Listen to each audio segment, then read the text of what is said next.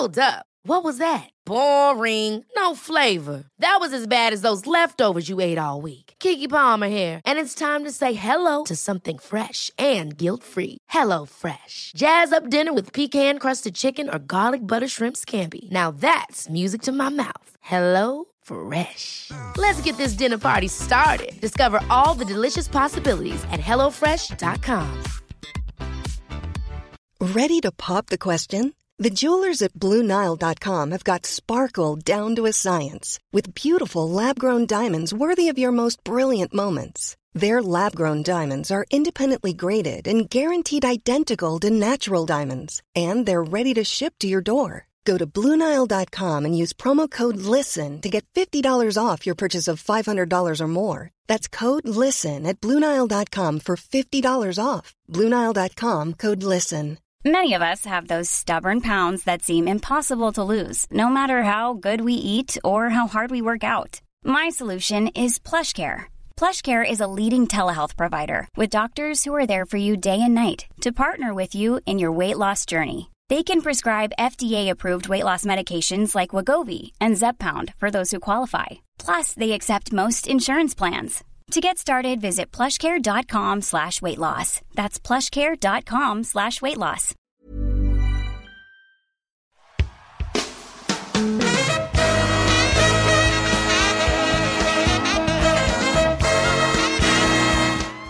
It's the Roundball Rock Podcast, starring Dave Schilling, Noor Van Leer, Artis Gilmore, Joey Devine, Andres Noccioni, Dave Corzine, Sean Keane, Orlando Woolridge, Tom Boerwinkle, Patreons, William Cheney, thank you, William, Silky Johnson, muchos gracias, Silky, Simon Cott, thank you, Simon, special guest, John Wilmus, a.k.a. Wilms, musical guest, Trenchmouth, and now the temporary host of Brown Ball Rock, Joey Devine. Hi, it's me, Joey Devine, your temporary host of the Round Ball Rock podcast, and we are back with a brand new episode. I'm here, as always, with America's dad, America's uncle, America's finest Zoom comedian, Sean Keane. Sean, how are you? I'm good. I do think I'm America's uncle. You are honestly. America's uncle. I said America's dad, and I was like, nah, he's an uncle. Yeah, I mean, even when I have kids someday, I still kind of think they're going to be like, yeah, it's Uncle Dad. Has anyone ever made a movie called Uncle Dad? Feels like I should really write one now. Uncle Dad. We've got a special guest today, too. From the Quarantine Cast 2020 podcast, from Real GM, from the great windy city of Chicago that people only know of because Sufjan Stevens wrote about it. It's our friend John Wilmus. John, how are you? You know, I'm pretty good. There's never been a movie called Uncle Dad, but there is one called Mr. Mom. Well, yeah, I've seen Mr. Mom. Mr. Mom is a very good movie, actually. It's one of the only movies that we had on VHS tape. So my grandma would tape movies on super long play. So I think I have a distorted idea of how Mr. Mom is supposed to sound when it's not stretched out to record on 6 hours of VHS tape.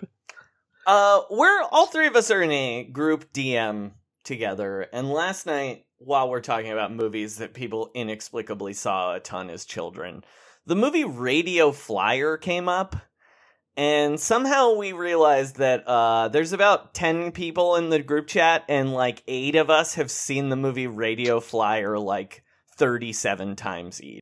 I was not one of them. I know.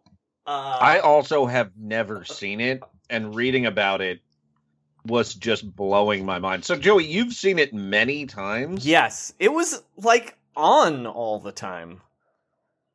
So this is. Would you just describe what happens in the movie a little bit? Sure. So the movie Radio Flyer is a family movie directed by Richard Donner, about two children, both of which have an abusive alcoholic father. And to escape their child abuse, they decide to turn a red wagon into a flying machine to get away from their alcoholic father. Mm-hmm. And Roger Ebert hated this. Yes, yeah. I mean, it is. Look, as a child, I sort of didn't realize, how bad it is, but it's bad. You know? Because, like, it kind of gives you the idea, like, oh, yeah, the only escape from child abuse is building a flying machine out of a, you know, it's like, because it's, like, cute, in theory. Well, also, Adam Baldwin plays the abusive stepdad? I don't remember if it's dad or stepdad. I don't know. Yeah. But they have to call him the king. Yeah, mm-hmm. And then, well, and he's like, if I remember right, I don't think you ever even see his face. It's starting to sound very fable-ish at this point. Yeah. I know. Yeah, you're already, but also there's a framing device where Tom Hanks introduces the story. Yeah, because Tom Hanks is one of the kids grown up. And he's supposed to be grown-up Elijah Wood. Yeah, and he's like telling the story of the Radio Flyer, yeah. That is a weird concept. Okay, so the budget for this film was The Castaway. So the budget for this film was $35 million, partially because they gave this inexperienced screenwriter $1.5 million to make it, fired him, and they lost like $5 million in the first week of production. They fired him and then gave Richard Donner $5 million to take its place. Yeah. And the movie grossed just under $5 million. I cannot believe that. Oh, by the way, this is also the guy who wrote Radio Flyer. The other things he wrote were basically like The Sandlot, First Kid, Ed, the movie where Matt LeBlanc befriends a baseball-playing ape. And then he's written a bunch of Beethoven sequels and Sandlot sequels. I should also mention that this is the movie Richard Donner directed in between Lethal Weapon 2 and Lethal Weapon 3. What the fuck? This guy also wrote Ace Ventura Jr., Pet Detective. Yeah. It does not have the participation of Jim Carrey. Sure. Sounds right. Well, you know, it's like sort of Snyder Cut-ish in a way, because it sounds like he was successful enough with these Lethal Weapon movies and whatever else he was making at the time that he got kind of a blank check, right? That's when we get the weirdest possible blockbusters. Also, here's the thing. I don't know if this is even the weirdest movie in Richard Donner's career. Because Richard Donner also directed The Toy, which might be weirder than this, you know? The Toy at least makes sense, though. I mean, it's Sean, like are you familiar with the plot of the movie The Toy? I do not know about The Toy. Is this with I think Pryor? I am familiar with the plot, but please. So The Toy is Richard Pryor, and he's I'll just read the synopsis. An underemployed reporter, Richard Pryor, finds himself literally purchased as a toy for a rich, spoiled brat. Okay. Their pretty weird. Wikipedia entry contains a sentence. Morehouse fails to convince Eric that human beings cannot be owned, so in exchange for a generous financial settlement, Jack agrees to be Eric's live-in friend during his 1 week spring break from military school. There's also pretty weird. KKK Pretty weird. plot in this movie. Mm-hmm. Where the Grand Wizard of the Ku Klux Klan, Richard Pryor embarrasses the Grand Wizard and makes him fall into a bowl of chocolate fudge. Then the Grand Wizard throws a pie at Jack, but he hits a policeman instead, so he is arrested. What a weird movie, but still not as weird as Radio Flyer, which again had a Super Nintendo game in development for it, and then they abandoned the game because they realized the movie was a giant box office bomb, and B, about child abuse. Mostly about child abuse. Yeah, people just don't want to watch child abuse stuff. I mean, they definitely don't want to play a child abuse video game, I think. No. I mean, I don't know. I'm no marketing expert. I'm not a Nintendo Switch focus group member. Anyway, he also goes on to direct Maverick. You guys might be familiar with the movie Maverick. Not weird at all. Also, Scrooged. Anyway, we should talk about basketball. That's why we've got John Wilnes on. Yeah. John, before we get to the news, I want to give you a second here. Just, you're on one of our favorite podcasts, Quarantine Cast 2020. Yeah. And sometimes, our friend Corbin just likes to give you some room to bitch. Do you have anything you want to go to the bitch center for before we get to the news? Well, I could bitch about Corbin himself if I needed to. One of the main reasons I wanted to come on here, I talked to Joy. I was like, I can't talk about basketball with Corbin anymore, right? Like I was doing a basketball podcast basically with this person for several years, and then he's like, I don't want to watch basketball anymore. So we just talk about whatever now, which is fine. I mean, they're you love talking to your friend. I do love talking to my friend Corbin Smith. Yeah. Corbin A. Smith. I mean, it's a good time. Not to be confused with Corbin Smith NFL. Well, I like talking to him too. Yeah. But he's a good guy. Yeah, he's just a really nice guy. I like to hear his rankings of the best metal albums of all time, stuff like that. But yeah, dude, I just need to talk some hoops. I need to talk basketball. Well, do you want to? We're going to talk basketball, obviously. That's what we do on this show. But do you have anything you want to go to the bitch center for outside of basketball? Oh God, no. I'm in a good mood. I'm on spring break right now. I can't summon it until you start talking about like the haters, like the Chicago Bulls haters specifically, because I'm all the way back in, baby. My mood's going to be pretty good. All right. Well, then let's go to the news.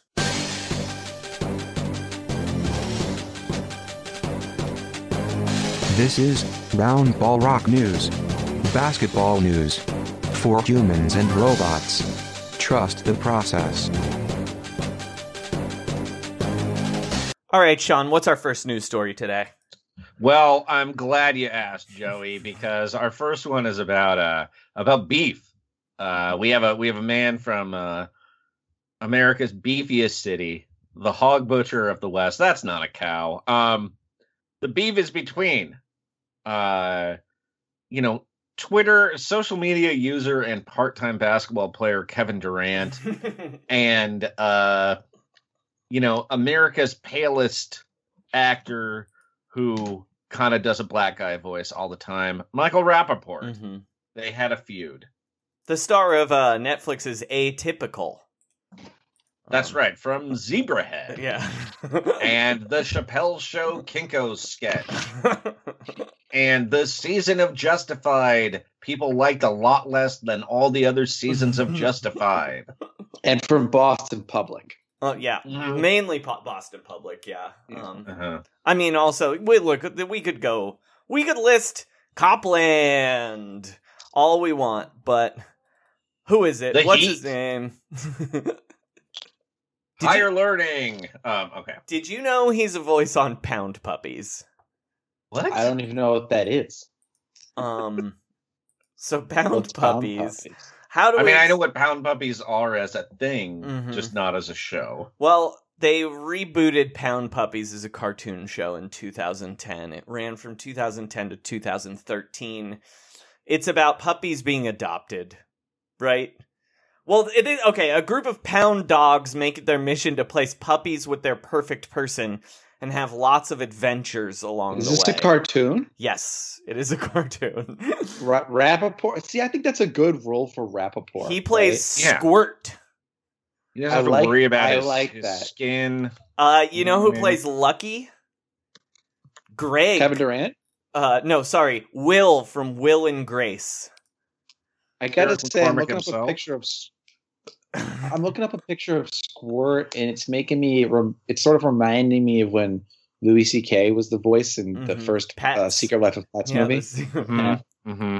But then he got canceled, and they just replaced him without explanation with Patton Oswalt. Mm-hmm. I think we could be going to a place where Michael Rappaport gets canceled, and I don't know who they're going to replace him with as Squirt, but we could have another episode like that. I gotta say, Lewis Black. Would it be Lewis Black, Joey? Oh, Bill Burr. Would Bill Burr step in? It would be Bill Burr, right? Yeah, it would be Bill Burr. Yeah. I gotta say, the cast list for Pound Puppies, 65 episodes, pretty insane. M. Emmett Walsh was on Pound Puppies. J.K. Simmons, Oscar nominee J.K. Simmons, Pound Puppies. Lot of crazy names on here. Carlos Alazraqui, of course, the king of the talking dog. Mm-hmm. Dabney, as you know, he's the Taco Bell. Yeah. Dabney Coleman was on 4 episodes of Pound Puppies. He left after creative differences. Tom Kenny, SpongeBob himself, weirdly only on 2 episodes of Pound Puppies. Anyway, so Michael Rappaport and Kevin Durant, how did this come out? They got in a beef, Sean? Yeah, it started when it looked like Michael Rappaport tweeted about there was a famously awkward interview that Kevin Durant did with the Inside NBA guys after, I think, Brooklyn's first game of the season this year. Mm-hmm. And Michael Rappaport basically tweeted something to the effect of, what a weird interview. If you don't want to do it, just don't do the interview, bro. Yeah, let's see. His original comment, was KD seemed deeply in his feelings with the NBA on TNT crew after the game. He tagged them. Damn it, he's super sensitive about everything. Don't do the interview. And then Kevin Durant responded with, "You a bitch." And this is in his DMs. This is in the DMs. Mm-hmm. It seems like this. I can't tell if this was all happening last December or if this has stretched out over a couple of months. Rappaport definitely leaked it yesterday, though. Yeah, for some reason. So there's suspicion that he, in the screen grabs, deleted some of his own messages before he took the screen grabs and shared them. Not that I think that justifies some of the things that Kevin Durant says, but people are wondering. People are wondering. People are saying that. I personally think that Michael Rappaport is not really sophisticated enough to do that, but he has. You don't think Squirt figured it out? Yeah. You mean Joey the Raccoon from Dr. Dolittle 2 probably doesn't know how to delete messages on Instagram DMs? Is that what you're telling me? But it also just seems... Dale from Lucky Numbers can't do it, Sean?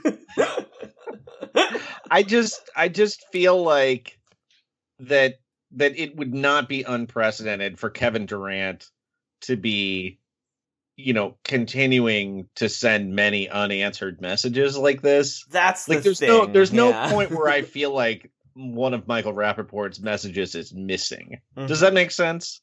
He does like quintuple text him. It's insane. Yeah. It's like, and then the last page. Now, I would say Kevin Durant pretty inappropriate in the exchange, but then pretty inappropriate. I would say very. Very inappropriate. Terrible. But he literally asks for Michael Rappaport's address to go fight him at his house.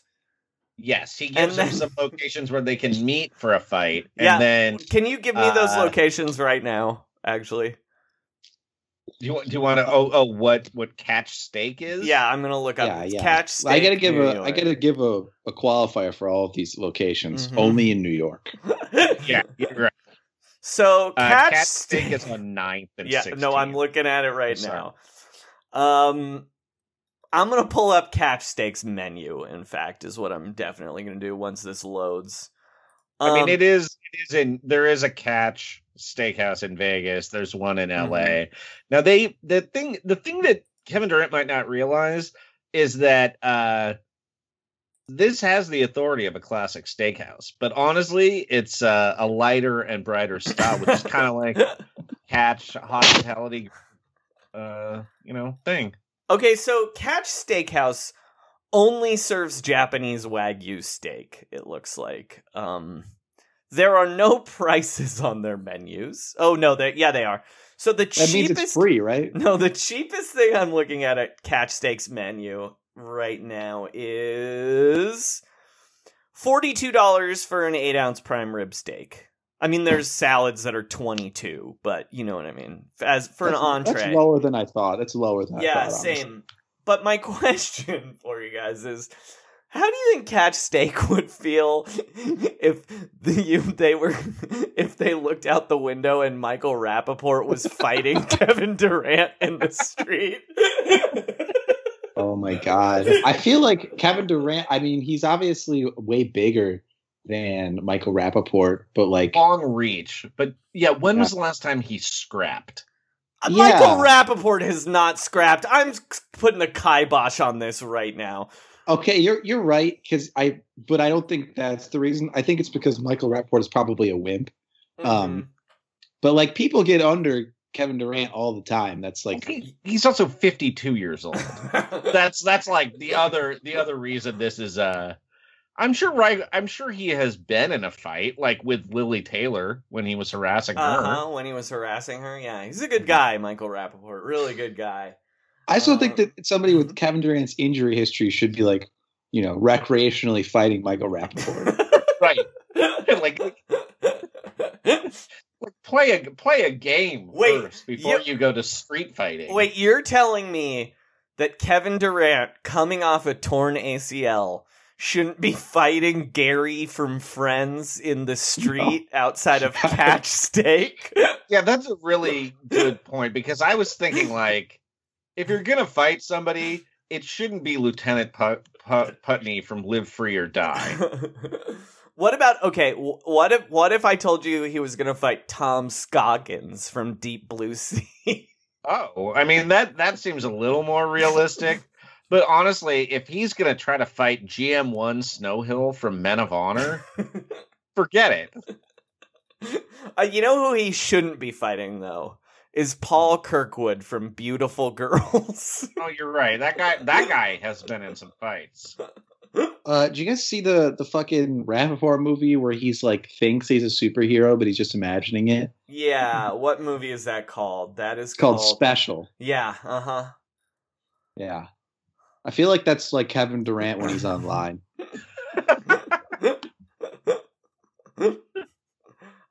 Do you think Kevin Durant should be fighting Don Wepner from Chuck? Oh, yeah, that could work. I think he should only be fighting Chuck from Chuck. It's like anything else is like not big brand enough, I don't think. Yeah. And I would say probably the skinhead from the Basketball Diaries is probably a pretty good fighter. Or the skinhead from Higher Learning.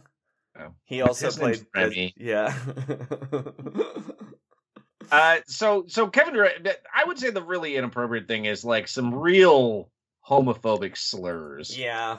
Going Michael Rappaport's direction. Also, not really, like, Michael Rappaport didn't really say very much. No. But that's why people think he deleted some stuff, you know? Yeah, I just don't really think it's off brand for... Do you think he typed, "You can't talk to me, Frank Stump from My Name is Earl," like this? Probably a really good point. He's like, "Hey, you fuck with me, you're fucking with my co-star from Kiss of Death, David Caruso." Yes, I played Ronnie Gannon in that one. Hey, I'm Dave Gold from The War at Home. I'm going to bring the war to your home, but no, you cannot have my address. You can't talk to me like that. I'm Ben from Hitch. Man, he's been around for a while. He's in a lot of stuff. A lot of things. Good gracious. He's also like, hey, Kevin, don't you remember when we met?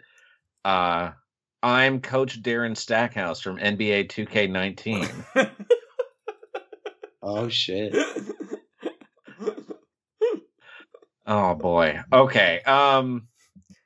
So we're missing the best part, though. Question. Yeah, Go ahead, sir. we're missing the best part, though, which is he then is like it again. There's no responses for a while from Kevin Durant. From Rappaport, but then Kevin Durant is like, "You called your lawyer on me." What? Like, what is he calling his lawyer for anyway? Like, Kevin Durant was mean to me. Harassment or something? I don't know. Has anyone ever been like successfully, like, have they ever like lost in a civil suit over being mean to someone online? I mean, I feel like Kevin Durant is the person who's going to make sure we find out what happened. Yeah, it's true. This is his truest destiny. It's like not related to basketball. It's like pushing the law, like seeing where the lines actually lie, Being so online that like it had to go to Supreme Court. Also, real bummer moment, I gotta say, when Kevin Durant like sides with Dave Portnoy in his shit talking. Oh, the worst. See, this is part of Portnoy's like extra super power. I thought you were gonna say shitty. Complaint. No. Of just being shitty. Like he knows how to like just often enough put you in that situation where you like almost gotta hand it to him. I never will. But like there is a really good restaurant here in Chicago that was like really struggling during the pandemic, and I guess Barstool did some fundraising and gave them a bunch of money. And now they're like doing fine. It's like this really awesome Costa Rican restaurant. But now I drive by it pretty often, and there's a big banner outside of the restaurant. It's like, thank you, Dave Portnoy and Barstool Sports. And I'm like, oh. They should, well, you know what it should say out there, is, of course, thank you, Jamie DeLeo from that one episode of NYPD Blue. Oh, yeah. Don't you think it would hype things up for them if Rappaport and Kevin Durant fought outside that restaurant? Would that be more or less than the Barstool bump, as we call it? More, right? You got to think if Kevin Durant and Michael Rappaport get in a street fight outside your restaurant, you're going to get a lot more business, you'd think, right? Well, so Michael Rappaport sued Barstool Sports? Yeah, it's a long story. He lost it's today. It's still happening. They made a shirt making fun of him, and then he sued them for defamation. Yeah. His lawsuit about them not paying him the money they owed him is still open, but yeah, they made a t-shirt where he's dressed as a clown and very clearly has like herpes on his face, and the judge was like, yeah, it might be herpes, but it might not. A reasonable person could think it wasn't herpes. And then he said Saturdays are for the boys. Saturdays are for the boys. In a legal decision. Wow, it went up to Kavanaugh? Yeah. I wish there was a Barstool Twitter just for like Supreme Court decisions. Barstool Supreme Court, vertical. Barstool Big Robe. There's like some Barstool podcaster, and her entire thing, she's a NBA podcaster, and her like seemingly 90% of her bit is just talking about how Ben Simmons can't shoot. And it's just like designed to make people like fucking angry, you know? It's just like I heard about it. A friend of the program, Ricky O'Donnell, directed me toward it, and I spent like 10 minutes looking at this, and I don't think I've ever been so angry. Well, because nothing like, makes what you the more fuck? mad than Ben Simmons slander, right? Yeah, I mean, there are other things that make me more mad now, but that was number one for a while, probably. Yeah, it's like it's just like people getting their heads like fixed to extremely hegemonic ideas of how you're supposed to play basketball, and then like just like shitting all over a player who doesn't fit that exact prototypical template. Well, And it's he like, should change hands, right? He shoots with the wrong hand, right? I don't even know. I'm not one of these people who understands like whether somebody's jump shot is good or not. Although, like, I got in a fucking thing with somebody over this recently because he was like, the Bulls shouldn't go get Lonzo Ball because he can't shoot. And I'm like, well, he's like 38 and 39% from three this year, and last year it's like not that bad. And he's like, well, he has a fundamentally bad form, so he can't shoot. And I'm just like, I don't care. Like, I wish, guys, I kind of like that we're getting a throwback now to like guys with, because for like a while there, it was like only Ronnie Brewer had a weird jump shot. Everyone else had like the same exact. It's still mostly the same, right? Right. Like, who else is weird right now? I mean, Draymond shooting threes. Yeah, Draymond looks like he shoots with a backpack on. But like, who's weird that like makes shots? Well, LaMelo has kind of a weird jumper, doesn't he? LaMelo and Lonzo, Yeah. because they're not But basketball they're players. different weird. They're 21 players. Okay, Yeah. It's not the same sport. It's the mecca. Yeah, I believe Chino Hills is the mecca of 21. I believe. That's tight, dude. That's so cool. They're just like an inherently sort of Calvin ball kind of like way that LaMelo plays.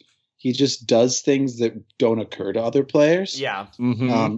Lonzo kind of looked like that in college, but I just feel like he hasn't looked that much like that in the pros. I don't think.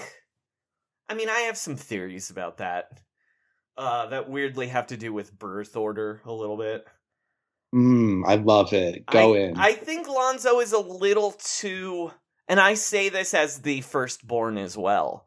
He has like a little bit too much like, all the pressure's on me. I'm the firstborn son, and I can't screw this up in his game. You know what I mean? Where like college, it was easy.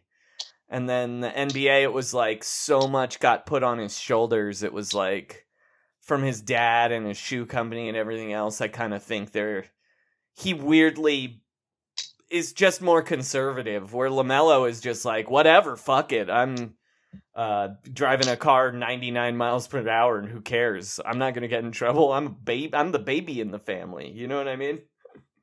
It's tight. Oh yeah, Like, absolutely. I love it. I mean, I also am very much on the subject of like, hey, don't decide a guy sucks before he turns 22, maybe. Mm-hmm. Like for a complicated, difficult position like point guard in the NBA. I mean, I don't know, but yeah, it's like, what is it, year 4 for him? Yeah. He's 23. Yeah, it's year 4. Yeah. So anyway, he's going to be a good role player for like the next 10 years, probably. Yeah, or a good starter for a while. Yeah. Like people act like this is like a huge disappointment or something. We'll get to this later, but well, before we talk more basketball, Sean, did you have a Michael Rappaport game you wanted to play? Did I have a Michael Rappaport game? Hold on, let me. Sorry, I've been looking up Lonzo facts. Okay, well, Oh wait, no, you have a Bulls game. We got to move. I have a Bulls Sorry, game. I forgot. My questions are just. I have some simple questions about this. First of all, is there any possible way to win if you're feuding with Michael Rappaport? And again, Dave Portnoy accepted. If you're me, even no, like anyone, this is the lowest you can go, right? Just in general. Yeah, it's really bad. I actually tweeted that, no matter who you are, publicly beefing with Michael Rappaport is a kind of rock bottom. Yeah. It's been liked enough times that I had to mute it. And I believe this. Clearly, a lot of people believe this, right? Like it would if I'm not a famous person, right? And so if I was publicly beefing with Michael Rappaport, it would be the most attention I'd ever gotten, probably. Right. But it would be just as bad as Kevin Durant doing.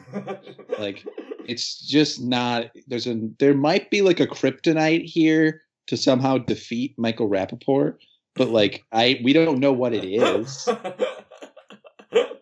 Yeah, and it's like he's inherently a guy who is maybe like thinks he's a little more funny than he is and thinks his rants are funnier than they are, but ultimately this is a 52-year-old actor. Like what are you expecting from this guy? like don't argue with anyone who's 52 on the internet. Well, I would also say that his greatest gift as a performer is his pathos, right? He like very effectively portrays losers. Yes. So like that's just not somebody you want to like shit all over. Yeah. You just look like a fucking asshole. Even though he's annoying, sure, but like, and he sucks. I want to make it very clear. Michael Rappaport sucks. Don't get me Fuck wrong. Michael Rappaport. Kevin Corrigan all the way. If I'm picking one of those guy in that lane, you know what I mean? Like, do you hate seeing Michael Rappaport in a movie? No, it's like always kind of the same. He's like neither reliable. Good. Yeah. Yeah. I mean, as an actor, he's fine. It's everything else I don't want to deal with. You know what I mean? What? You didn't like that Tribe Called Quest documentary, the very authentic one he made? I mean, that's what you're getting with Rappaport, right? Authenticity. He's also like a guy who will talk to anyone. Like, like that's like the upside and the downside. That like, now I'll say. In my work as a Big Three reporter, it was certainly more pleasant to communicate with Michael Rappaport than with, say, Rick Barry.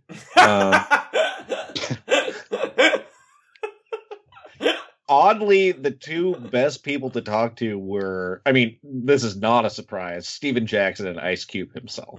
But, yeah, I didn't actually have any complaints about anyone involved with the Big Three except Rick Barry. And I was a little scared of Gary Payton too, I have to say. All right, we should move on though. We've talked about Michael Rappaport for 40 minutes. Oh yeah, I just had one more question, which is if KD does get suspended from Twitter for this, does LaMarcus Aldridge have to take over this beef?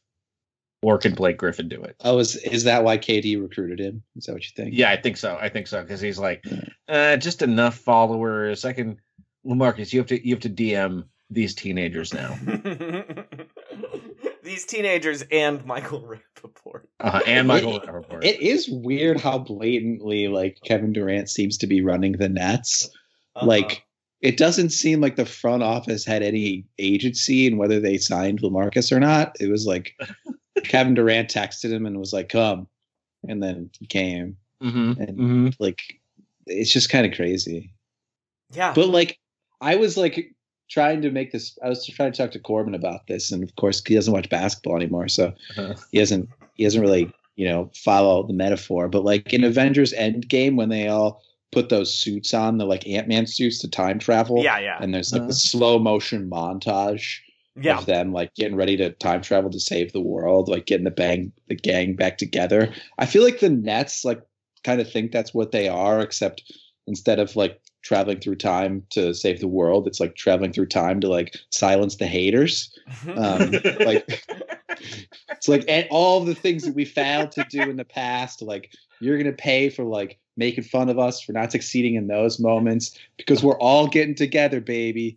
But like it's obviously like not that well thought out because LaMarcus Aldridge isn't good anymore. And if he's playing minutes, he's taking them away from better players and better players for that team. I've been thinking, I think I said this on our Patreon this week, but whatever, I'll repeat it. I've been fascinated this week thinking about Joe Harris and just like how strange it must be for him to like look at all these photoshops of Blake Griffin and LaMarcus Aldridge and the Big Three and the Nets in their Nets uniforms and people being like, wow, 5 Hall of Famers. And then for him to just be sitting at home like, but but I'm the fourth best player on the team. Well, he's one of the reasons.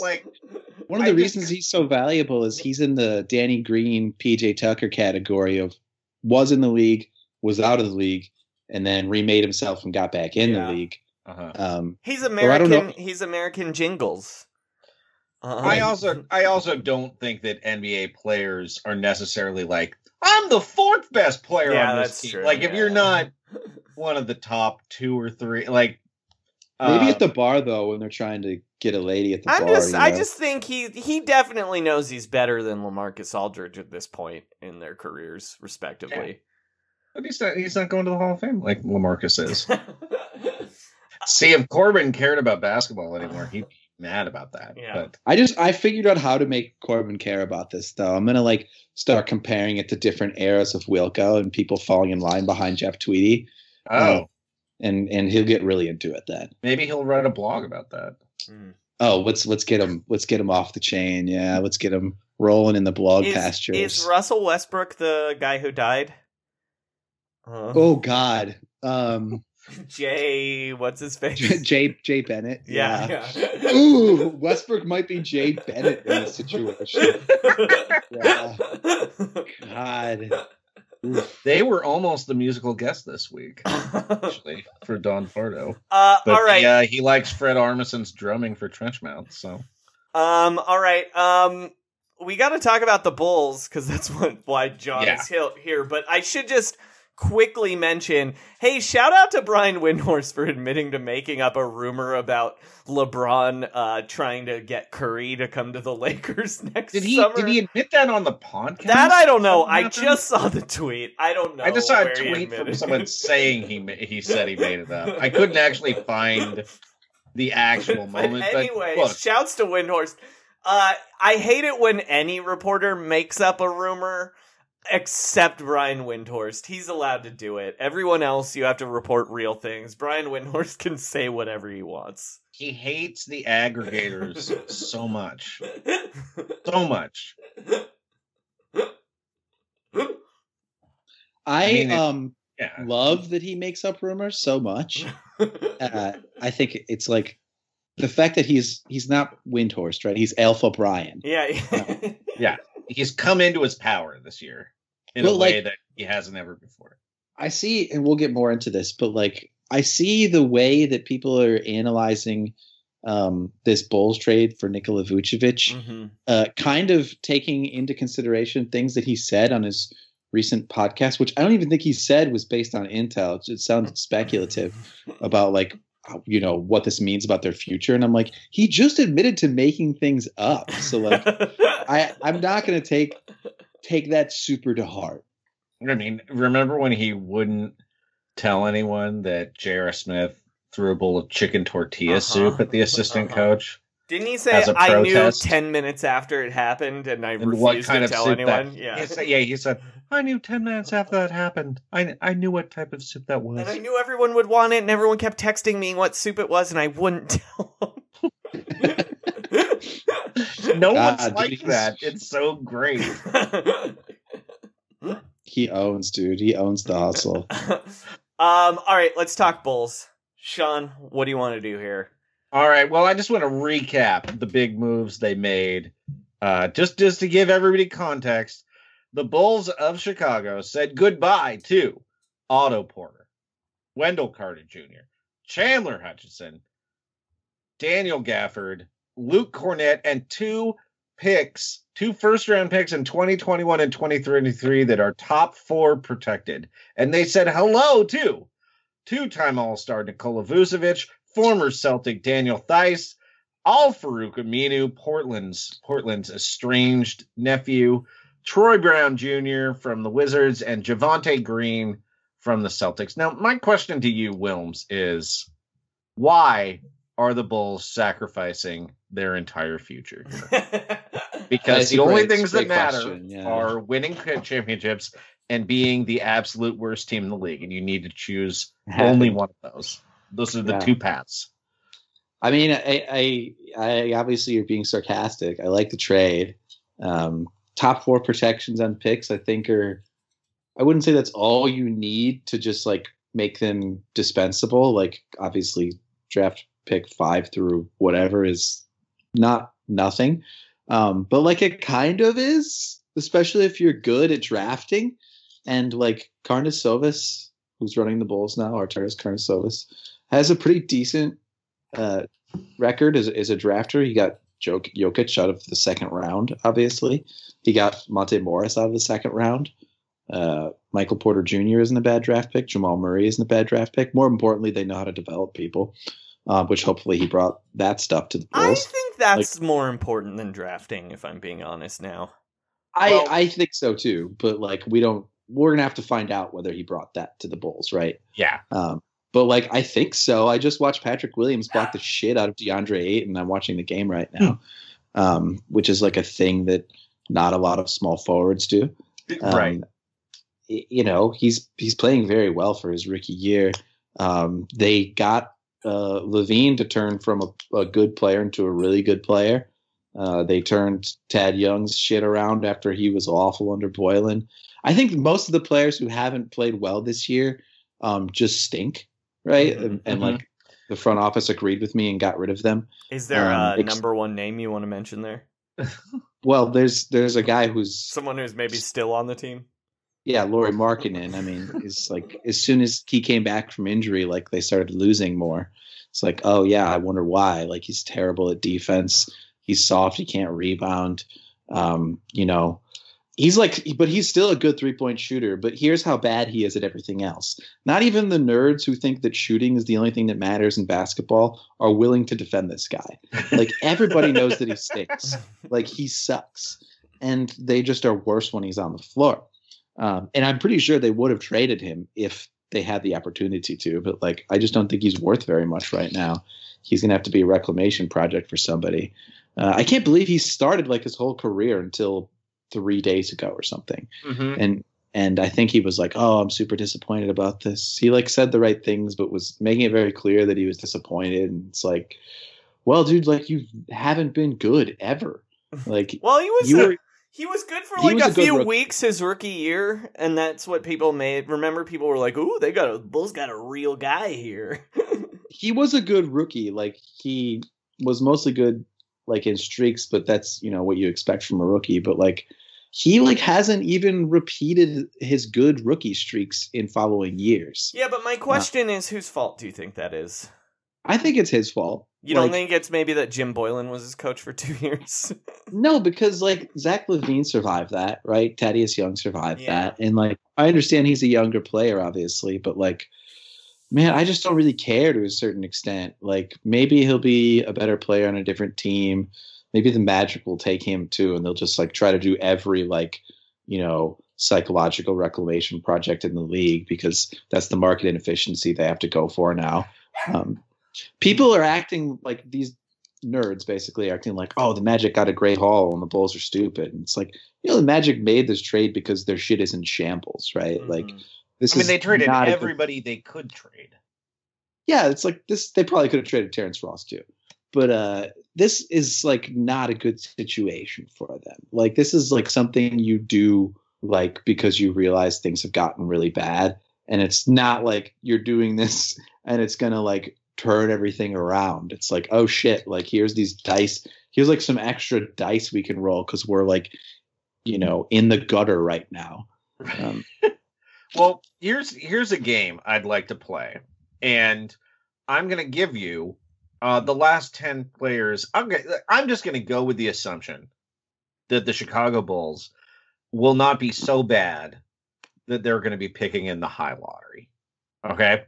So these are the last 10 players the Bulls selected with, middle round picks. Middle round picks. And I want to tell you for each one, you have to decide whether you would prefer to have them or Nikola Vucevic. All right, let's go. I love this. Okay. First, Denzel Valentine. I would rather have almost anyone than Denzel Valentine. He might be the only player I like less than Lauri. Yeah.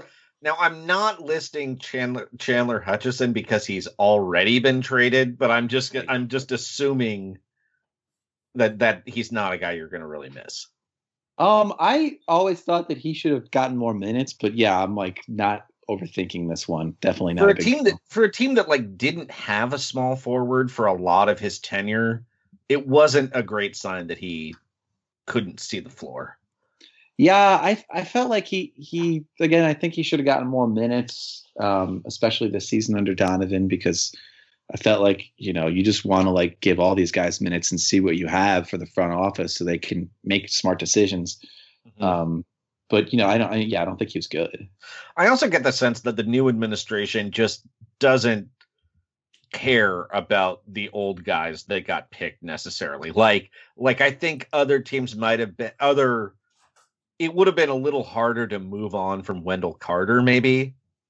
But the guy who's there now is like, well, I didn't draft this guy. Like it's a sunk cost. What do I care? Yeah. Okay. He wasn't good. He was soft, but yeah, go on. Yeah. So like move on now when you can, you know, credibly, yeah. I'm very much not a picks person. Okay, your next person, Bobby Portis. Oh, I think I'd probably rather have Nikola Vucevic, but you know, I think that Bulls fans will always have the soft spot in their heart for Bobby Portis, despite the fact that he did punch a teammate in the face.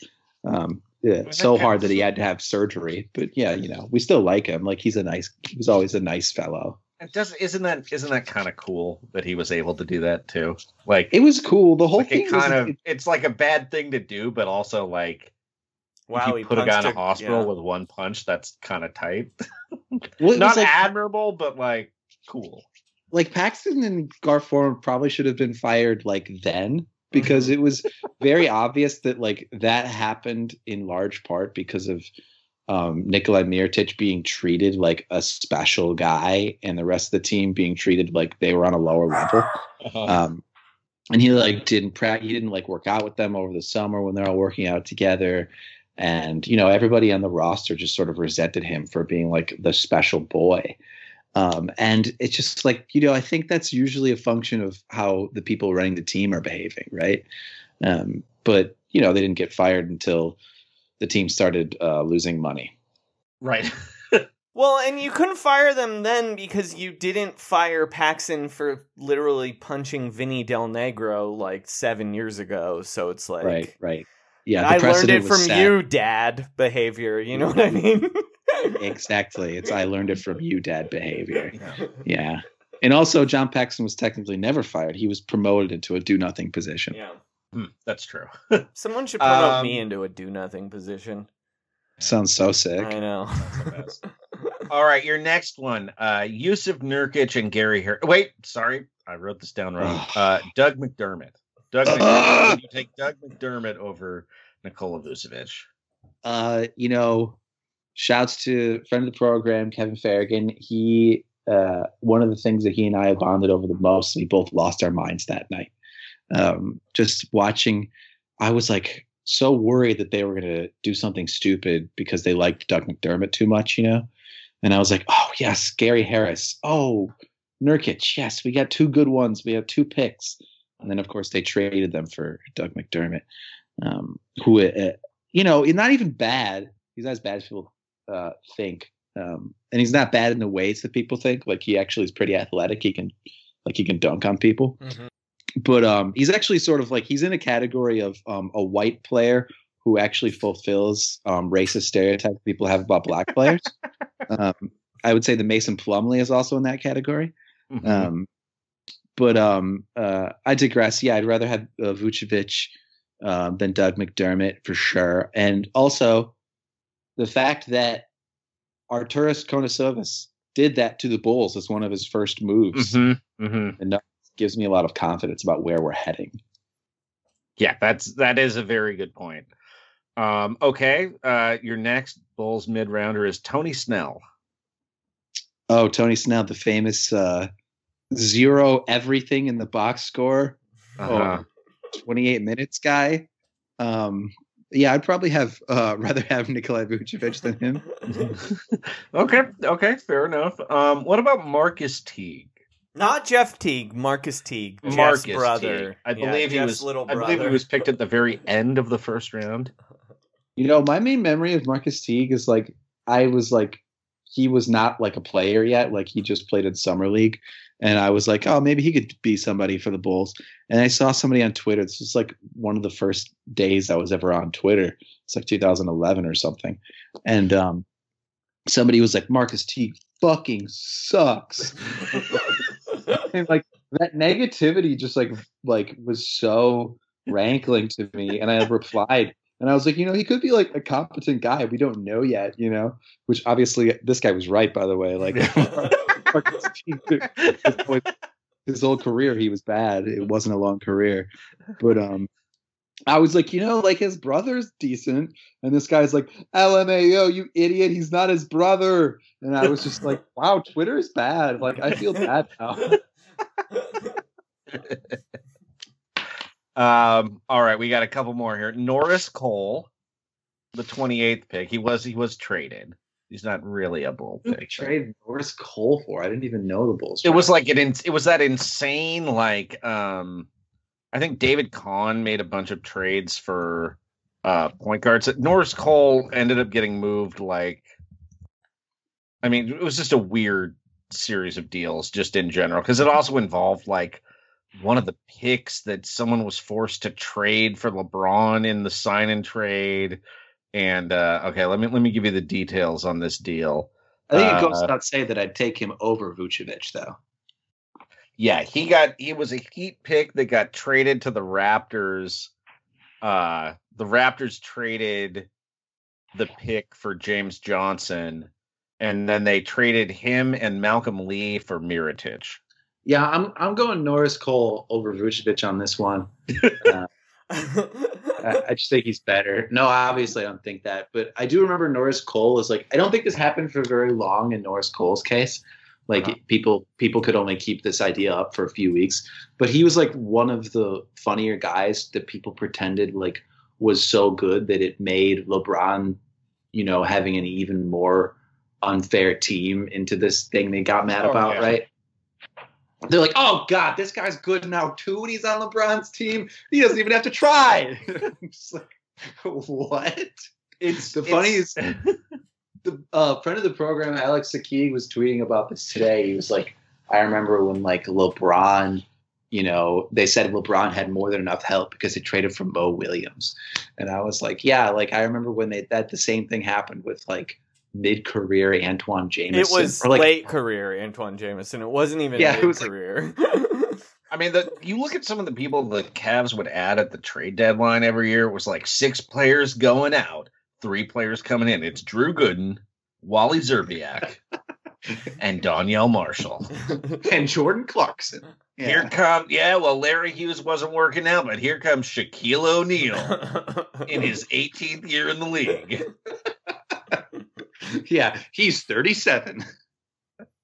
Let's see if we can add Danny Granger to the mix.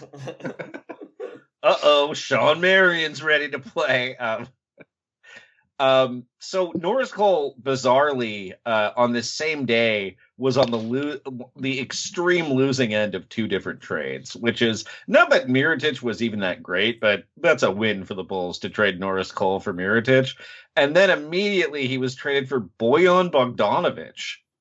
I mean, that's quite a legacy. To be fair, Norris Cole, NBA champion, Bojan Bogdanovic and Nikola Mirotic, no NBA championships. So. No titles. No rings. That's all that matters, right? He's better. I mean, they could probably buy one of Norris Cole's rings on eBay, though, at this point, probably, right? Well, that's too mean to Norris Cole. I don't need to say it's not his fault.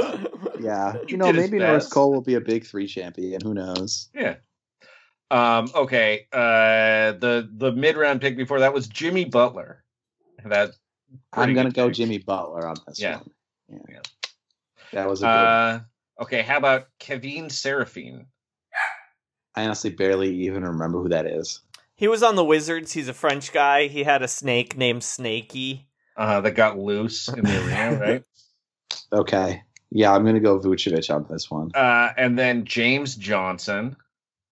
Still Vucevic. They managed to turn him into Norris Cole, actually, technically. And then the 10th of the mid-round first round picks, Taj Gibson. Still Vucevic, but we love Taj here. He's a great guy, but yeah.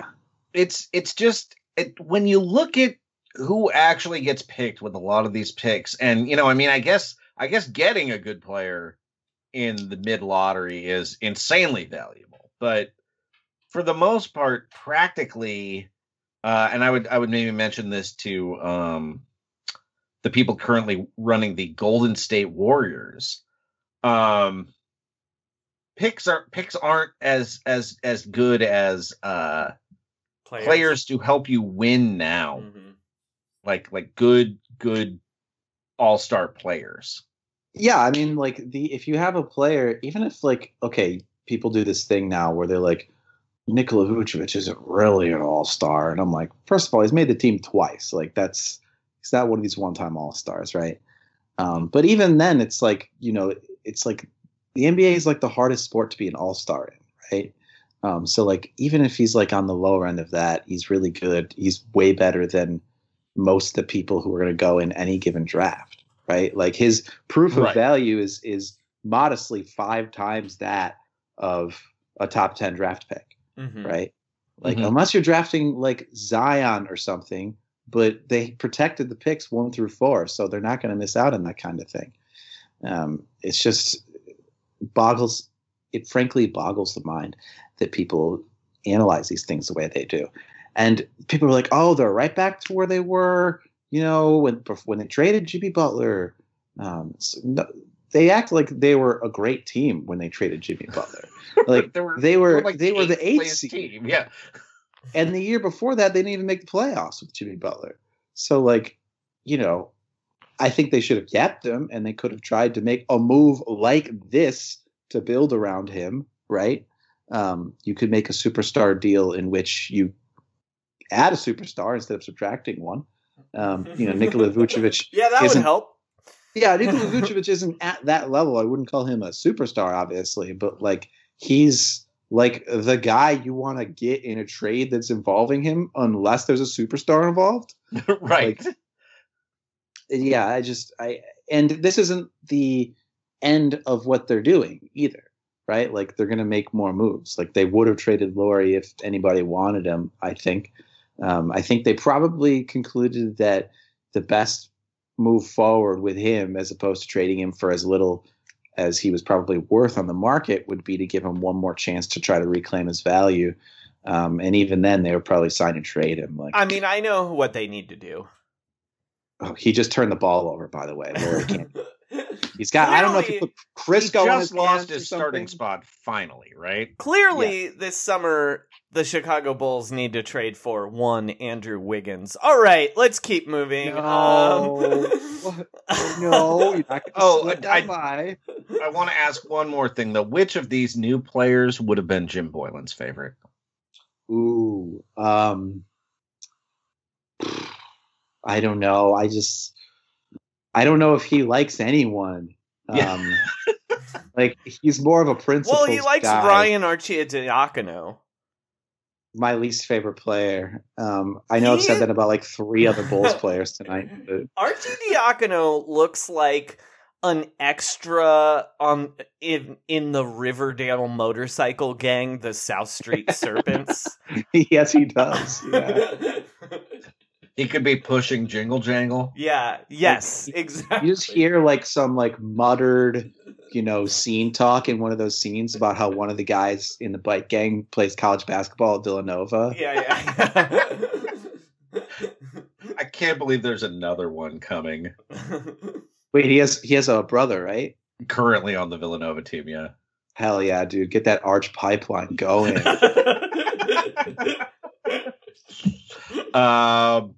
All right. Do you want to move on to? We have to talk about JJ Redick, right? We do. Oh God. We don't know. Sean, walk us through all of this. This is a big wall of text here. Yeah. So let me walk you through this. I just want all these. So JJ Redick went on his podcast and said that he felt betrayed by David Griffin, the president of the New Orleans Pelicans, and general manager and Alaskan assassin Trajan Langdon. So he said in November, he said he wanted to get traded. Now you can tell that JJ Redick is not being completely honest because of the way he phrased this at the beginning. I talked to Griff. I talked to Trajan. Griff basically says to me, now basically is a very important word here. Well, there's for someone one who thing claims they're being lied before to. you go on. Take it up with Coach K if you have a problem with Trajan Langdon. You know what I mean? Like, Coach K, pick a favorite here. You know what I mean? He's not doing anything right now. So the idea is JJ Redick wanted to be traded closer to his primary family in Brooklyn. And apparently he was upset because they traded Jrue Holiday, which he claims was his main reason for signing in New Orleans, the ability to play with Jrue Holiday, not Zion Williamson, but Jrue Holiday. So he wanted to be traded somewhere closer to Brooklyn, where his family lives. Now, keep in mind, his family, JJ Redick has never played for the Knicks or the Nets. Mm-mm. He played in Philly for a couple of years and also his family did not live in the same city as him. I believe his family also at one point lived in Austin, Texas. I wouldn't be surprised. Which he was traded to the Dallas Mavericks. Uh-huh. Now, I know that's far away, but it's like pretty close, you know what I mean? But here's the thing. He became a free agent after signing with the 76ers, and he signed a 2-year deal to play in New Orleans. Yeah. And his family just didn't move from Brooklyn. And his son couldn't travel to New Orleans because his Brooklyn kindergarten has strict quarantine rules. Mm-hmm. Which, by the way, didn't like he's the only guy who has a family. But also, didn't at one point the Redicks get involved in like an ugly charter school fight? Yes, his wife got a teacher fired. Yeah. There was an online group. It was like some kind of next door, but just Brooklyn preschool. Yeah, read that on the Cut. It's about the Battle of Grace Church, Brooklyn's oldest nursery school. So this is like thematically similar to the podcast Nice White Parents. Yeah, kind of. Yeah, absolutely. And because she was pulling so many power plays at this preschool, his wife refused to then leave Brooklyn. Too much clout in the preschool scene. Again, JJ Redick signed a pretty lucrative 2-year contract to willingly go to New Orleans, Louisiana, while his family stayed in Brooklyn, New York. He was driving a car from Brooklyn to Philadelphia, commuting to basketball games as a instead of taking a train, there's like a pretty easy train from New York to Philadelphia. Would you have been thrilled as a member of the 76ers about that arrangement? Because I wouldn't have been. Okay, anyway, now he says Griff basically says to me, now basically does a lot of work here. Come down for a month. If you still want to be traded, I'll give you my word. I'll get you to a situation you like. And then he said, obviously he did not honor his word. Truthfully, and it's hard for me to admit this, I think I was a little naive in thinking that because I was in year 15 and I had at least attempted to do things right before my career. Again, that's not anything. I at least attempted to do things right, and I honored my end of the bargain. But in terms of this front office, it's not something where I would expect certainly the agents that worked on this with me to ever trust that front office again. Now, here's my question. Here's the thing. He did not honor his end of the bargain because he didn't play well enough this year to get traded to the Brooklyn Nets. They gladly would have traded for him. His end of the bargain is hitting 35% of his threes and play the shittiest defense in the league. Is that his bargain? Yeah, he was really bad when I've watched him this year. They stopped playing him a while ago, pretty much because of how bad he was, like self-tanking. And it's like, you're not good enough to self-tank, dude. This is kind of like the PJ Tucker thing. And apparently he thought that he would get bought out at the aggregate deadline. I didn't even know what that was. I had to look that up. I guess you can't aggregate salary in a trade unless you make it. It doesn't even make sense to me. And then he thought he would get bought out and go where he wanted, which was obviously the Brooklyn Nets. Mm-hmm. Like, he says it's not necessarily the Brooklyn Nets, but his whole complaint is that he couldn't get to Brooklyn enough. But you know how he could have gotten a buyout? earlier, giving some money back. Well, also didn't he have a player option too? Maybe. I think he did. I think he picked up an option this summer. Well, I mean, it wouldn't surprise me because he probably couldn't have gotten $13 million with a different team. No, Yeah. he couldn't at this point. And so David Griffin's response was pretty good because I think he just dissed this guy. We did spend a great deal of time trying to put JJ closer to home. When it became clear that the teams that were in the best position regionally for him were not necessarily the most aggressive in landing him, we did have conversations about the importance of immediately contending as he's aging. I called him an old man there. Mm-hmm. Yep. Yeah. I think we felt confident that JJ welcomed the better contending opportunity because we're not even at the play-in at this point. We felt like it was the right thing to do for him and his family. And then Stan Van Gundy said, I have problems when it gets skewed that it's a business from my end, but you should not be a business on your end. That's not right. It's a business on both ends. Damn right, Stan Van Gundy. Look, normally I'm on the player's side. But this player happens to be JJ Redick. It's JJ Redick, but also like if you really have a concern about that, don't live thousands of miles away from your family. There's an easy solution. You're getting paid enough to relocate. You know, I mean, I think he might have just gotten live in the carried city away. where you're playing professional basketball. Sorry, I just think he might have gotten carried away because he heard it was about to be white boy summer. Oh yeah, and he's like, I gotta get there. Yeah, I got to get over there, man. Maybe he really wanted to go to the Clippers actually, so he could wear the white boy summer font on his jersey. But yeah, I don't know. He's fucking annoying, dude. Like, what are you talking about? You're bad. Like, you don't get to choose where you go. It doesn't work that way. Also, he made $23 million in 2017 and 18. Like that's a lot. Rent a house for your family. Yeah. Or take less money and play for one of those New York teams. It does remind me of Derek Fisher back in the day, pulling all that shit when he just wanted to go back to the Lakers. Yeah. Mm-hmm. Being like, oh, my family is falling apart. I have to go back there. And it's like, no, dude, you just don't want to play for these teams anymore. What are you talking about? You regretted signing a contract. Like I'm all for taking the money. Don't get me wrong. But there are things that go along with getting the most money you can. And that's, sometimes you might have to move to the city you're playing in. His $23 million a year was not enough to get him to live in the city where he was playing. So I have a question for you guys concerning this. If you could tell JJ Redick any lie to his face, like David Griffin did here, what lie would you tell him? Ooh, this one's fun.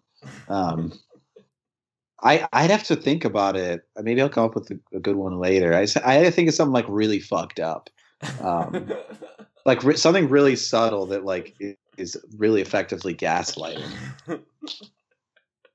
Something about the salary cap, probably. Like there actually is a clause. Like you could have gone to New York, just to make him more mad about it. Maybe.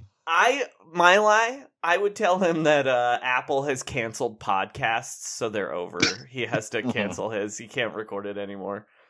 Apple and Spotify aren't running podcasts anymore. So sorry, you have to be a basketball player now. I would tell him that Coach K was an atheist. Hell yeah. My favorite thing, okay, so I'm very sympathetic to the sentiment of this, but I think it's very funny. Vincent Poirier, I'm not saying that right, but Poirier. I think it's Poirier. Traded from the Sixers, and he was upset that the Sixers traded him to the Knicks, and Doc Rivers did not send him a message. Why? They kept him in town. That's the same town, according to JJ Redick.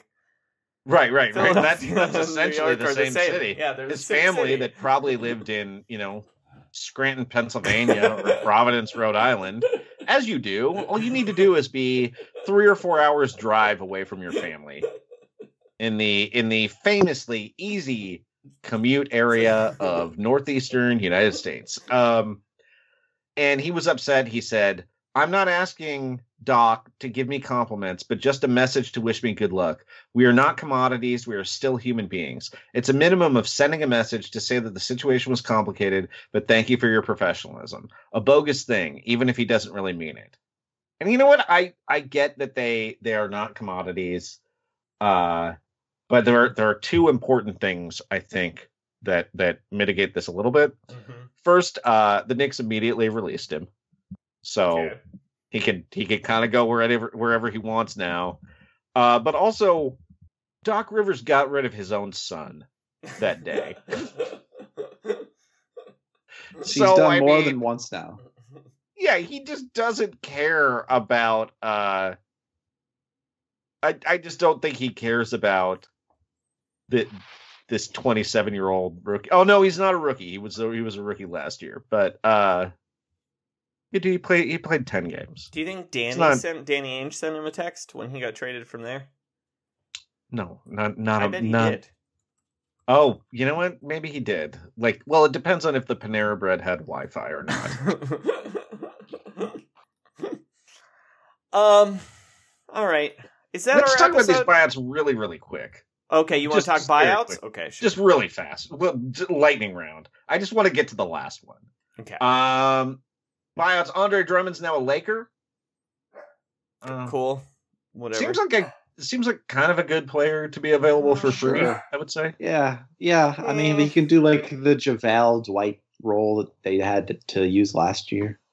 Yeah, which they're kind of missing right now because Gasol can't do that. Yeah, he's definitely overpaid and overrated. I'm not going to say he's a Hall of Famer like Sopan Deb of the New York Times does, but he did lead the league in rebounding for the last 5 years. That seems like, I don't know, seems like a good guy to get for free. It's weird that doesn't matter as much, but it just doesn't, I guess, because he doesn't help teams win.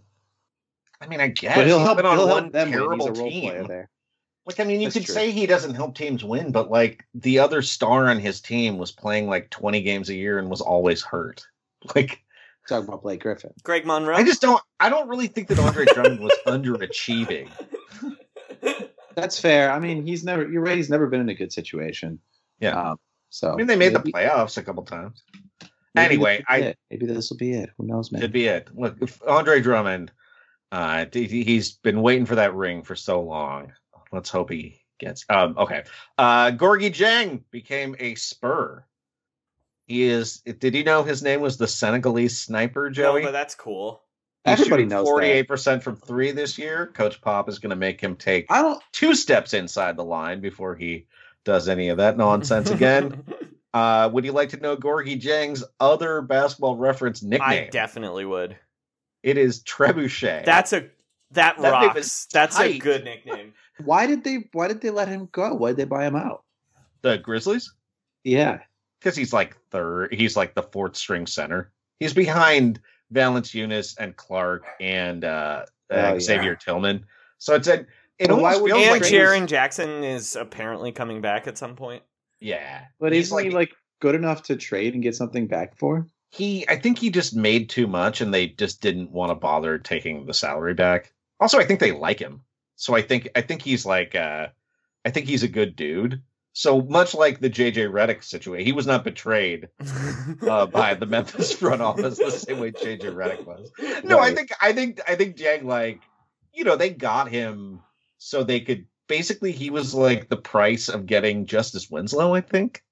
Is he going to be better for them than LaMarcus Aldridge was? I kind of think, yeah. I don't think he can outplay Jakob Poeltl, so no. Poeltl is awesome. I know. But, I mean, isn't Gorgui the backup center now? Yeah, but he's a good backup center. Yeah, no, right? he just seems center. Like he's another guy where it's I really like. He was overpaid, but he's good. Yeah. I mean, he's not. Maybe he's not good, but he's he is an NBA player. Yeah, for sure. Respect to the Spurs, by the way. They the Bulls got their asses handed to them playing them when they had their first game with a a third of the roster turned over. Oh, right. And man, they just play really well. Respect to the Spurs. What can I say? Yeah. Like they're going to be the 6th seed, and people are going to go, "What?" And then It's like they're a playoff team, and if LaMarcus Aldridge was still good and helping them, they probably wouldn't have bought him out. Yeah. But like he wasn't, so they did. And another weird thing is that DeMar DeRozan keeps improving every year, and no one really cares, notices or cares because he's in San Antonio and he wasn't Kawhi, but like they're getting he is exceeding expectations and yet very dismissed. I think people are just relieved to not have to care about the Spurs after all those years, but like low key they should be caring about the Spurs still. Right, and they're fun to watch too. Yeah, it's like a lot of young guys, and like Greg Popovich is like devastated still from like his wife dying and his finding meaning in life, teaching these young men how to play. Come on, that's good stuff. Yeah, he looks like the fucking Crypt Keeper right now, though. It's sort of like a Finding Forrester situation. Yeah. DeMarcus, he's like up there being like, I think it's time we ran the Scream and roll. Anyway, let's run horns, the devil's horns. Okay, next one. Bad sign for Boogie Cousins. The Clippers would not commit to giving him a 10-day contract until next week. It's not great, but he's probably joining the Clippers. Why? I mean, it seems like because isn't that an incredibly Clipper-ass acquisition considering the last 2 years? Like, don't you want the guy with the same like center version of Reggie Jackson, basically? Oh God, Reggie Jackson. That's less. I mean, the Clippers end isn't what the signing him part isn't what I'm confused about. It's why are they waiting till next week to sign him to the 10-day? I'm sure it's like a tax thing, or like they're not playing that many games this week or something. I think they're probably trying to time it so they can keep him as long as possible without committing to him for the whole season. That's my guess. And then a big one. Jeff Teague. He's now a Buck, guys. He's a Milwaukee Buck. Oh, man. Look, I'm going to tell you right now, Budenholzer is going to play him way too much in a playoff game, and it's going to be bad. Well, the other guy, Joey, how do you feel about the other guy who worked out for the team for that spot was Brandon Knight? So Jeff Teague beat out Brandon Honestly, Knight. I'd rather, if I were a Bucks fan, I'd rather sign Brandon Knight, I think. Because at least Brandon Knight is like an unknown quantity here. Where it's like, oh, maybe he's healthy now. You know what I mean? He's a year or two off. I gotta say, though, Brandon Knight's career was ruined by just being too embarrassed. Oh, by DeAndre Jordan. Yeah. And he got his ankles completely twisted in the rookie sophomore game. Yeah, that was a rough 2-week stretch for Brandon Knight. Yeah. He was really talented, but then he just I think spiritually never recovered from those things. Well, he also got traded at the height of his playing to the Suns in a contract year. And he just really shredded his knee. He's still coming back from a knee injury that was 2+ years ago. So, which it's not very big. So, my real question is: this is a reunion of Jeff Teague and Mike Budenholzer. Will there be a repeat of the time that they went to a Drake concert together? No, because of the pandemic. So it's not even fun. I do want to read this quote. I just didn't see Coach Bud at a Drake concert. I just didn't see that coming. When I look back and I seen him, I was like, that's impressive. It's like some Michael Scott shit, though. Well, I think Coach Bud went with his wife and Damari Carroll. Yeah, I think that's right too. Anyway, I just wanted to bring up that story because I love that. That's where they bond. That's where he bonded with the Atlanta Hawks. See you Very weird. All right, is that our episode, Sean? I think that's our episode. John, thank you for coming on. What do you want to plug?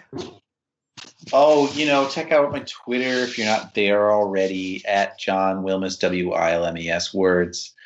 You can check out my book, mousehousebooks.com. Lots of articles. You can find that all on my Twitter. Get Jad Sad Milo. It's a book. I liked it a lot. Sean, plug away, baby. Oh yeah. My Zoom show is normally on Friday nights, but this week. Well, this isn't going to air till. I'm not putting this up till Friday, so. Oh God damn it, keep Joey! That in mind. Plugs. Well, then it will be on Friday. April 9th will be the next show. I don't know who's performing yet because we're a week out, and I think that's it. I don't think I have anything else to plug. Check that out. Sean, did you write a song? I did. I wrote it about one of these buyout guys in collaboration with They Might Be Giants. John is a big fan of the podcast, Joey. Oh, which one? Well, the other John does not care for it. Which John do you think would like the podcast? Unfortunately, Flansburgh. You're damn right it would be Flansburgh. Even though Linnell is the one who I care about. All right. Wait, Flansburgh listens to this? No, but I mean, I feel Possibly. like he might. Like it fits his personality a lot more than the other John. So, anyway, this is a song. It's based on my favorite They Might Be Giants songs. It's called Gorgie Jang. Perfect. And then as for me, you can always follow me on Twitter at Frankie Muniz. We're on 6/26/2014. I tweeted, had a good run playing b-ball at Kurt Warner's house last night. The broken rib I suffered is totally worth it. No big breaths for me. I just hope they keep that child in like packing peanuts. Mouse? His son Mouse. Why is Frankie Muniz like living out the book of Job? I just don't get it. I don't know. Patreon.com/RoundRockPod. Twitter at RoundRockPod. RoundRockPod@gmail.com. T-shirts at the TeePublic link in the description of this episode. Also, there's one other thing I'm forgetting. 5-star reviews on iTunes. Weird they only let you give 5-star reviews, but it's true. And call us on the phone, which the phone number is also in the description of the episode. Trust the process. Trust the process. And shut it down.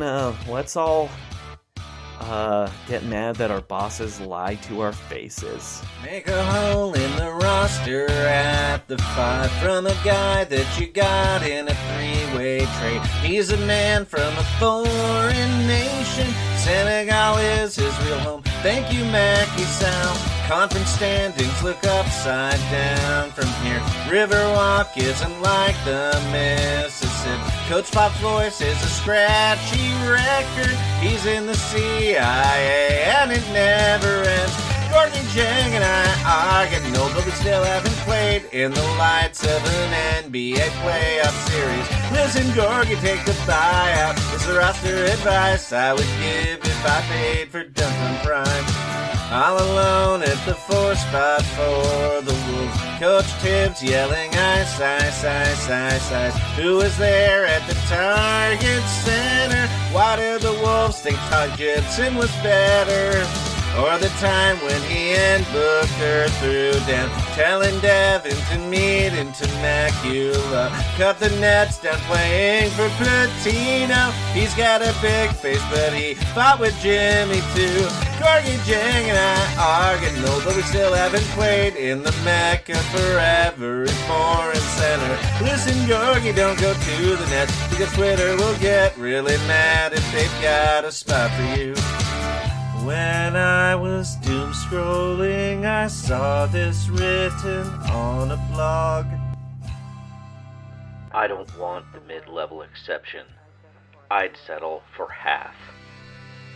They don't need him in Memphis, they want him there, 'cause he lost his playing time to Xavier. And Coach Pop's getting the wins record. Gonna pass Nelly for the wins record. Nelly likes Gorgie cause he shoots the three, and the Spurs aren't winning anything. Gorgie, Jang, and I are getting old, but we still haven't played in the lights of an NBA playoff series. Listen, Gorgie, take the buyout. It's the roster advice I would give if I paid for Dum Dum Prime.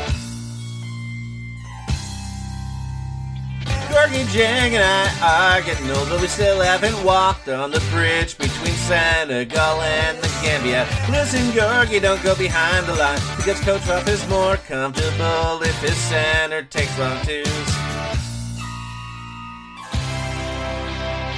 Gorgie, Jang, and I are getting old, but we still haven't played in the Mecca for every foreign center. Listen, Gorgie, don't go to the Nets, because Twitter will get really mad if they've got a spot for you.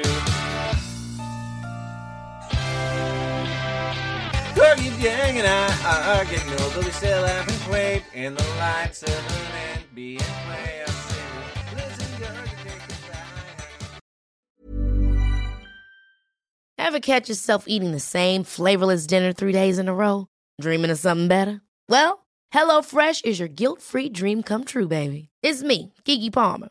Let's wake up those taste buds with hot, juicy pecan-crusted chicken or garlic butter shrimp scampi. Hello Fresh. Stop dreaming of all the delicious possibilities and dig in at HelloFresh.com. Let's get this dinner party started. Even when we're on a budget, we still deserve nice things. Quince is a place to scoop up stunning high-end goods for 50 to 80% less than similar brands. They have buttery soft cashmere sweaters starting at $50, luxurious Italian leather bags, and so much more. Plus, Quince only works with factories that use safe, ethical, and responsible manufacturing. Get the high-end goods you'll love without the high price tag with Quince. Go to quince.com/style for free shipping and 365-day returns. AdWanted UK is the provider of single-source media data for agencies, media owners, brands and academic institutions.